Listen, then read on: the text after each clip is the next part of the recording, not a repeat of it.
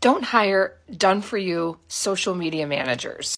If you're a business and you want to hire out your marketing, I get it, because you're in a business of doing whatever business you do. You're not in the business of marketing. So why not hire the experts to do it? If a social media manager is saying, I'll do all of your reels for you and all of your posts on Instagram, I'll do your TikTok videos. No. Like, it doesn't work that way. The number one thing that will make your business stick out is you.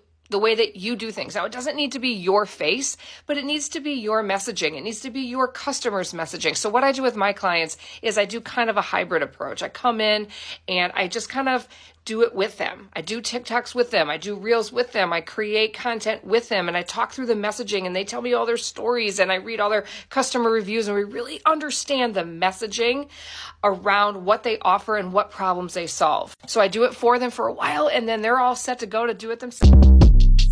Shortcast Club.